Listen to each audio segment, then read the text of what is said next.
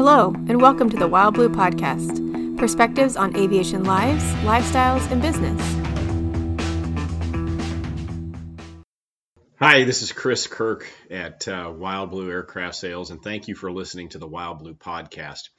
So in this upcoming episode, I have the real pleasure of interviewing and talking with my son, Ethan. So I'm doing this little bit without him because I just wanted to kind of gush on him a little bit without embarrassing him.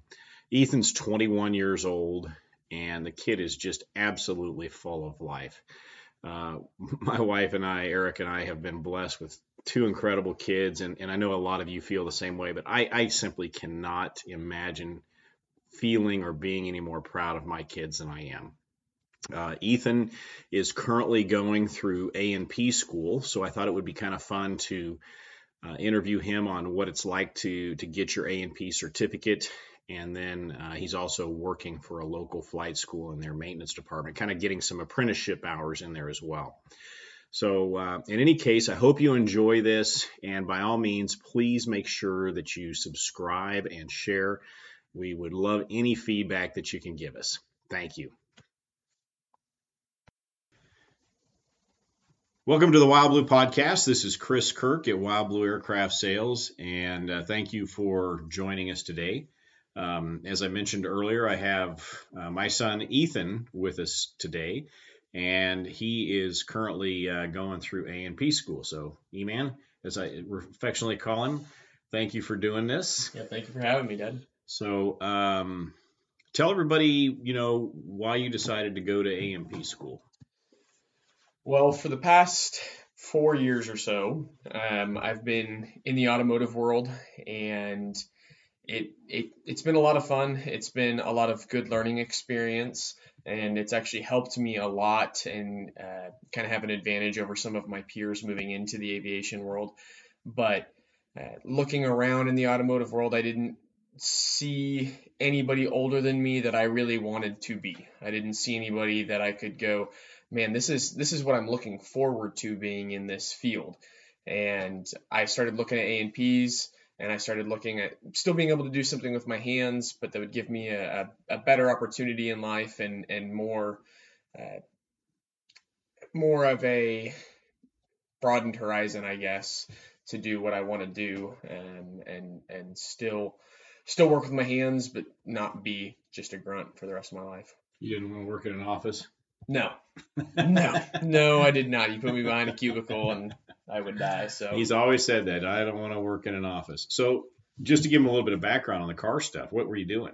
I was doing restoration. So I started about 4 or 5 years ago. I kind of just one day was like, I think I'm going to try to learn all I can about cars. And I've always been intrigued with cars pretty much since I was little. On our drives to school growing up, I would ask my dad, how does an engine work? I've always been intrigued on how stuff works, and the most easily accessible and applicable way I could do that was with cars. And so I was nearing my 16th birthday, and I was like, man, I really just kind of want to have a cool car, but new cars are expensive, so I'll just go get an old car and fix it up. And that kind of led me down this year-long, thousands of dollar rabbit trail that has been my addiction to all things automotive. And I got a job in a shop in Independence, and I was able to gain a lot of practical knowledge and skills, learn how to use a ton of tools that otherwise I would not have ever been able to get the experience using. I learned how to weld over there, learned how to use a bunch of heavy machinery and sheet metal stuff, which has been really helpful for aviation. Learned just a lot of practical stuff that is kind of, like I said earlier, given me an advantage over my peers. So just for some context, this is one of those places where you take a car in pretty poor state, and a couple $100,000 later, you'd get your car back. And it would be awesome. It would be fantastic. I think one of my favorite cars that we did, which is actually a lower buck build, but we built this a lower buck build. A lower buck build. and by lower buck, I still mean probably about $100,000 build. But it was this green Buick, like a 74 I remember seeing Buick. that one. Yeah. And I mean, big 20-foot long boat of a car with a absolutely huge big block Chevy with a 1071 blower that made like over 1,500 horsepower. And it was so loud that the entire shop would shake, and it was the coolest. And I mean, that was no paint. We didn't do any interior work or anything like that, but that's kind of the stuff that I like, the stuff that you can still drive, you can still go out and have fun with. You're not worried about scratching the paint or anything like that. And so that was the practical application of it, and I just love that. You guys had some neat cars, and then you started getting cars. So the first car, Ethan was really interested in cars, and we got you a 48 Chevrolet Fleetline. 48 Chevrolet Fleetline. Sat in the garage for a while. That was a fun car. Pretty neat car. Looking back, I wish I would have finished it, but I just didn't have the knowledge, and it definitely pushed me to gain more knowledge, especially in the realm of rebuilding a reciprocating engine, which is consequently what I'm actually doing right now in my A&P classes. Is we're going through a block on recip engines, and that has again given me kind of an advantage over a lot of my other peers because I understand the inner workings. And so I bought a shop manual, and I sat down and I read front to back cover on that shop manual on how to rebuild a small block Chevy V8 probably 20 different times. And then I just went out and I did it. And now I've rebuilt from the ground up probably 4 or 5 or 6 of those in between Chevrolet and Ford V8s. Yeah, so you've got in your garage. I've got 2 cars. Yeah, I've got 2 cars. I've got a 62 Ford Falcon, 2-door wagon, which is a pretty special car, and that'll be something I'll never get rid of. And then sitting in front of that, which I'm just about 2 or 3 weeks away from being able to take my first drive in it, is my 64 Mercury Comet that has got a new engine and a new transmission and a whole bunch of other fantastically expensive parts, which I say that, but nothing quite compares to the aviation world of expensive parts, as I've been slowly finding out. Yeah. So, what's interesting about Ethan, and he actually had some friends like this, but, young 20s, young adults, and they love cars and they love working on stuff with their hands. And unfortunately, I think that's kind of a lost art because a lot of people, including people my age and even younger, they don't know how to work with their hands. They really just have no physical skill set that they can apply. And so I think learning this stuff, you and I have always talked about, there's a point in time when your body may not hang on. So, we've had that conversation a number of times, but so you decided that you wanted to go into A&P school. And so kind of give a background on where you're going. And then you've been doing this for what, 8 months now? Just about 8 months. Got married in August and then started school in September. And it's been an interesting ride. I think I have learned more being with the shop that I currently work for in the aviation field, actually being present and just listening to what the guys tell me, what these other A&Ps and IAs have to say than I actually have in the classroom. And that kind of brings me back to something from your last question and something you were saying is that lost art, that lost practicality, that lost skill set. I think that's one of the things that shows up most common in my classes. Is as much as I would love to learn more from the book and more from what they're teaching me in class, I feel like I'm not getting as much because everything is just do this step by step by step, and it has nothing to do with skill or application or practice. And so I think that's kind of a disadvantage from just going to school. So if you're just going to school, getting your A&P, I would recommend going out and trying to find a job in the field because it backs up what you're learning in school and it gives you so much more knowledge and so much more of a diverse skill set. Gets you in the manuals more, it gets you in the logbooks more, it gets you looking at ADs more, it looks you getting at service bulletins more, it looks, you get into all this stuff that you just wouldn't get into in school now because they've dumbed down school and dumbed down school and dumbed down school for years and years and years, and now it's just you go through, you do the projects, you do the homework, and you're done for the day. And you learn enough to pass the test. And what you're getting there is really just a license to learn. And that is exactly it. And after talking to numerous A&Ps out in the field, they're really disappointed with what they see coming out of schools like the school that I'm going to. Yeah. And it's because stuff now they tell you maintenance manuals have everything. They have everything. And sure, absolutely. If you're working on an A330, Airbus will tell you flat out, do this, remove this panel, remove this screw, take this off, Right. remove this, replace that, and then it'll tell you in the exact opposite order every single step. Whereas a Cessna 172 manual will just say replace the part.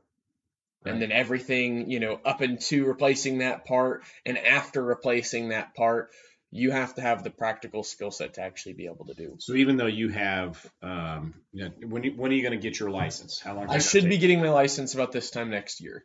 I just got word that I'm with the same instructor next block that I was this block, and either way, I'm one block into my airframe and I'm one block into my power plant.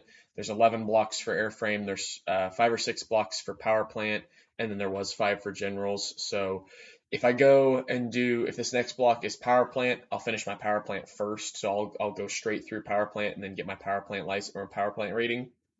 And then if not, if I go into airframe, I'm going to do my best to try to make sure that I stick with airframe all the way until my airframe is done, just because I'm allowed to take the tests after I'm done with all of the blocks of airframe, even if my power plant stuff is not ready to go. Okay.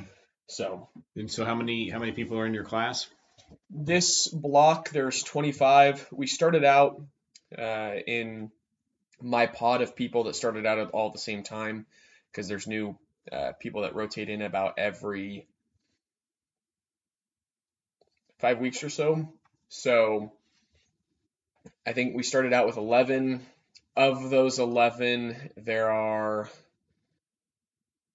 5 of us, 6 of us maybe that have stayed. And even of those 6, I still see probably 1 or 2 of them not finishing the program. So out of 11, you've had an attrition rate of nearly 75%. Yeah, it's been crazy, and a lot of it's you can't miss a certain amount of days in a 5-week period, and then when that 5-week period is, if you miss 4 days at the beginning of the block, you're out for the rest of that 5 weeks. And a lot of people find that really deterring, and so then they just give up if they miss one block.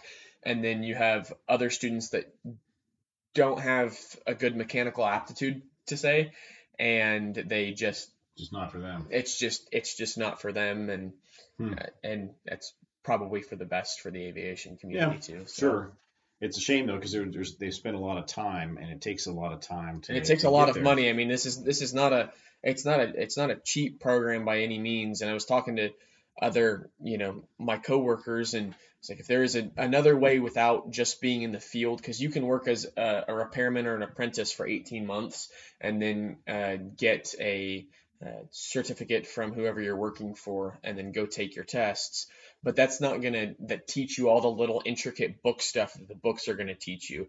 But then, however, on the flip side of that, if I were just to do that, then my oral and practical would come up, and I'd probably do really good on my oral and practical, whereas somebody that was just in school would do really, really good on their tests. And typically, as we see, there's not, when people get to that oral and practical stage, either they don't do their oral and practical and they never get their A&P, or they freak out and they get really stressed out, and so then they start having to calm people down and be like, hey, you've trained for this, so let's work through this. But you can definitely see that people are not as prepared for the O&P as they are for the written exams.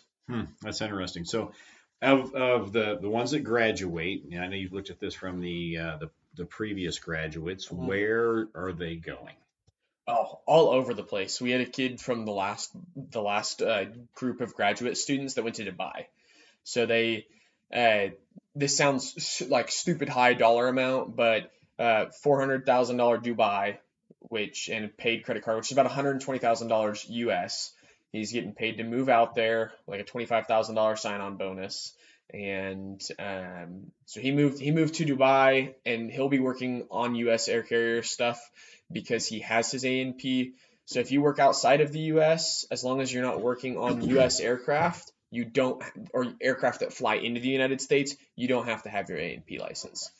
But anything that flies through FAA regulated airspace, you have to have your A&P to work on it, or be signed off by an actual A&P to do so. So where else the other one's going?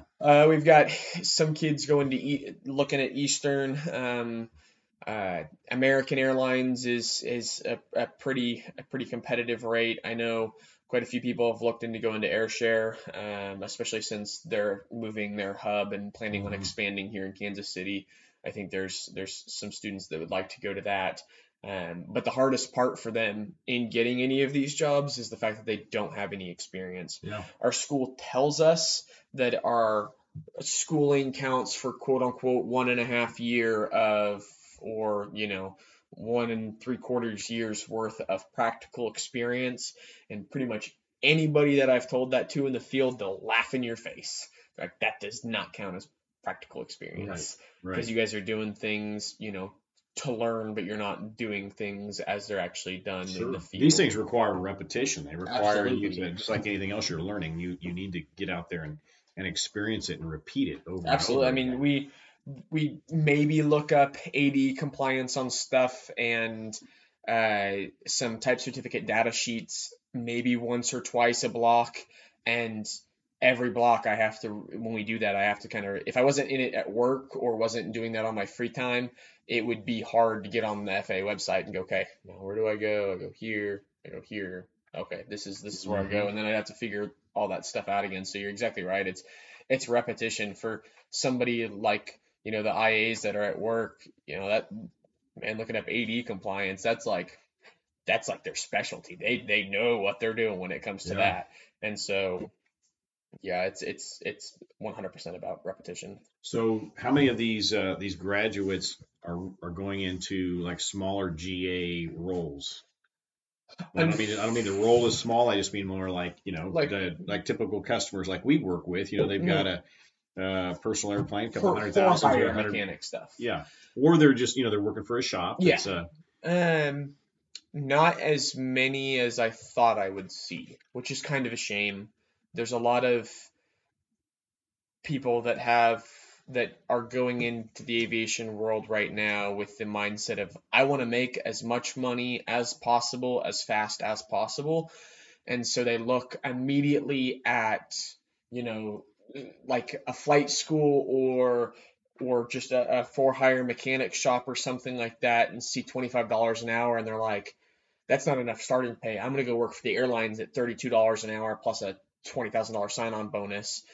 But then they cap out in 4 years at like $35 or $36 an hour. So, and there are benefits and there are a lot of good things that you can get from the airlines, but I think you're kind of a number in their system, and I don't think you're treated as much of as a person as you should be. And so that's kind of the flip side on GA. I think you're treated more as a human being, and there's a little bit more flexibility, and it's. Well, that's the challenge. And those of you that are listening to this and have airplanes, that the challenge is finding a mechanic anymore. So many of them are so backlogged. It's not uncommon for a shop to tell you when you get done with an annual, hey, you better schedule your next one now, because if you wait for 6 months, we're not going to have room for you. Yeah. And so I know Mike, I tell him, he's usually not booked out that far in advance, but I usually tell him, hey, just plan on me back. Plan on me back in a year. But they all say the same thing. So when I get out and about and talk to some of these shops, and then they hear what you're doing, they're always like, hey, have him come and talk to me. Have him come and talk to me, because they need people really bad. Well, they need people, and it's crazy because everybody needs people. It's not just one or two shops. I mean, it's absolutely everybody. Even going back to the automotive industry, the shop that I worked at, great shop, well respected throughout the world. We built gorgeous cars. We were booked out 1.5 years, almost 2 years of backlog, and we couldn't find mechanics. And it's a little sad because you and Mom have said this, and a bunch of other people have said this, but I kind of have an old soul, and people don't want to work as hard to accomplish stuff in life anymore. And so a lot of people look at mechanics and go, man, yeah, turn wrenches all day. Ugh, Yeah. I don't want to They do walk that. in like I won't mention his name, but a friend of mine here in Kansas City, and I was in his shop the other day, and he told me that somebody from your school came in there and wanting, had very little humility, which you know how I feel about that. Does not get you very far, that's for sure. And he went in and told him what he wanted to be paid, and and he's like, well, what? You got no experience. Yeah, nothing. Nothing. And again, back to what I was saying about the school saying you know this counts as a year and 2/3 of practical application. Any shop owner, any interviewer is just gonna laugh in your face when you say that 100% of the time. Because the first day in the job, you're gonna be wide-eyed you're gonna be a deer in the headlights. You're not gonna know what's going on. You're not gonna know the inner workings of the shop. You're not gonna know shop flow. You're not gonna know your specific role in the shop. You're not gonna even know where the freaking tools are. Yeah. Like you know nothing. You are, and I was really lucky with the shop that I worked at, ATD, because I got there and they took the opportunity to invest in me. And so after I was there 60 or 90 days or whatever it was, I got a raise because I had learned and I had figured out the system and stuff like that. And, I don't do near as much as everybody else does, but I know my role and I try to fit that role as best as I can. Yeah. Yeah. And that's a good thing. You have to understand what your limitations are and know that, part of it is just self-evaluation. Part of it's self-awareness. A lot of that's humility. And knowing that you need to walk in there and have the mindset of learning and growing. And we see that with mechanics, we see that with pilots, we see it with really anybody in any job. They'll at some point in time stop having that growth mindset, and then that's where they peak out. Either that or they make mistakes. Or they make mistakes, which I think is a huge issue for being an A&P, and especially for students that are coming out of school gung-ho, shotguns a-blazing, like they think they know the world. And I think that is the quickest way to get yourself in trouble in this industry.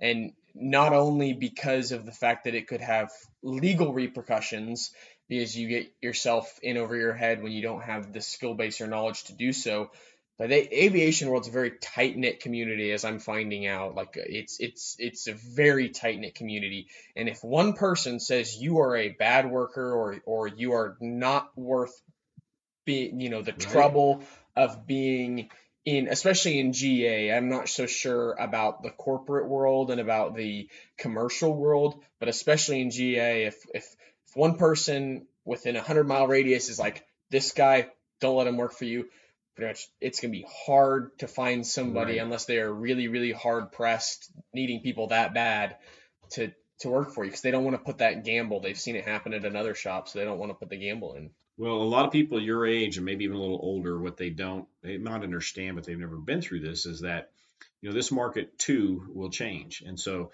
we've got a very tight employment market right now where a lot of people are getting hired that might not otherwise, and at some point that will change. And so when that does change, those people tend to float to the top in terms of the ones that are going to be considered for, alternate opportunities. That's way to put it. Before somebody else. And so it's a good way to just keep in mind. So you've got this going on. So what is what's your end game? What do you want to see out of this? I first off, I want to be a great A&P. That is my first and foremost goal, because I don't think any other of my aspirations can happen unless I'm a great or a very good A&P. Like I'll ask a question to some of our RIAs at work, and I'll be like, hey, what is the key to getting your IA and stuff like that? And every single one of them that I've asked that I know that's an IA is be a good A&P first. If you be a good A&P first, you follow the manuals, you're in stuff like you're supposed to be, you're doing what you're supposed to do, whatever else will follow. If you are being shady, if you're not doing things right, if you're kind of, sweeping stuff under the rug, so to speak, it'll come back and bite you in the rear, or it'll come back and bite somebody else in the rear. Or we used to see that in the Air Force where we'd have students that really knew how to play the brown nose game well, but they couldn't fly themselves out of a paper bag. And so, that game works for a while, but people get weary of it very quickly because you have to have that skill set. And one thing I want to bring up here is that I think Ethan's alluded to over and over again is the importance of having a good mentor. Oh, absolutely. To help you work through this. It's not unlike if you're building an airplane, you're building an experimental airplane. One of the first things I'll tell you is don't do it by yourself. Go out and find a couple of people, at least one, but maybe a couple that can guide you, that can mentor you through. And this is the same thing here. But just check your work. Make sure something makes sense before you put it together. Yeah. And we do that all the time. I mean, even the A&Ps are like, hey, would you, before we recal this, would you look in the engine bay, make sure I didn't leave any tools, I didn't leave anything disconnected? Because, being an A&P is being thorough, but everybody's human, everybody makes mistakes, and everybody has left one tool in a cowling somewhere, and everybody's, probably not slept through the night one time going, oh, I hope I didn't leave that in that cowling, or I hope I didn't leave that in that engine, because that's going to be a problem if I did. Yeah. But I think, going back to your original question, is my goals, I would like to see myself in a position of management. My senior year of high school, working in that shop, I broke my arm, and I very quickly found out that if you're in a manual labor position and you get hurt, you have no form of income. And so I don't ever want to be in that same position again. And like we were saying earlier, your body will eventually give out, whether genetics or you get hurt or something like that. The likelihood is that your body eventually will give out, and you're not going to want to put in 40 hours a week down on your knees, laying on your back, lifting your head up, looking at inspection panels, because it gets exhausting. I mean, I was polishing an aircraft all day today, and I was drenched in sweat after work. I mean, drenched in sweat. So I don't always want to be a grunt. And so I'm looking for opportunities to grow. And I think with the company that I'm at right now, I definitely see opportunities to grow with them. And I love working for them. They've been extremely, extremely good to me. And to Kaylee, it's been an absolute joy and a pleasure to work for them. And I haven't had a place that I've felt as at home as I do with ATD. And so I would like to continue to grow. And again, since I've already got my foot in the door before having my license all the way, and I have my generals finished up, but before having my license finished, I have kind of an edge on anybody that's coming out of school looking for something. And I think if I go through and get my CFI, my CFII, and my multi-engine rating and stuff like that, then my opportunities will vastly increase, whether I stay with ATD or whether I create my own for-hire mechanic shop or something like that. But I will always be working on something. I'll always be working with my hands in some capacity. I just really hope when I'm 55, I'm not down on my knees turning wrenches for 40 hours a week, because to me, that's awful. Yeah, but being able to get down there and do it occasionally is gratifying. Frees the mind up a little bit too. Yes. Yeah. And again, I don't, both worlds. It's weird because I don't really love paperwork, and I've never really loved or enjoyed reading, but that is what this industry is. It is a lot of reading and it's a lot of paperwork, but I find myself enjoying it more and more because I enjoy the field that I am in more and more. So it's the guys that I see that are really successful with their own shops they're not there daily turning wrenches. But I see them walking around the shop and they're kind of helping, they're advising, they will get down and they'll do stuff. But, they're also running their business. They're, and they're good business people. Yeah. And so, and I don't know if I'll do recip stuff or if I'll do turbine stuff. One of the weird things that I don't think owners, as often as they should, recognize is the cost to do recip only stuff. The insurance for a recip engine shop or a recip mechanic shop is way more expensive than it is to work on turbine stuff. And because typically, you don't see a commercial jet, have a failure on landing as much as a student pilot in a recip has a failure on landing. So, Well, that's true. And I just want to give, without saying the full name, I want to give a kind of a quick acknowledgement to Tom, Ethan's mentor. Tom and I have known each other for, well, we got kind of reacquainted maybe 8 or 10 years ago. We went to college together, and so Tom has kind of taken Ethan under his wing. Yeah, Tom, Dave, and Gil have the three guys I work underneath have been extremely instrumental in getting me as far and keeping me as on point as I am now. Tom and Dave have been there to answer many a questions, many a time when I was going through electricity, because before this, doing car stuff, you said anything about electronics and I wanted to run the opposite freaking direction. I was like, get me away from that crap. And then being in class with it, I was starting to understand it a little bit more, but I still had some roadblocks in some areas. And so then sitting down with Tom and Dave, who is a very gifted in electronic stuff, that helped a ton. And then since then, I've rewired a whole car, and I've done a whole bunch of other stuff at work. That's been a lot of little stuff, but fun stuff. And so that's been instrumental.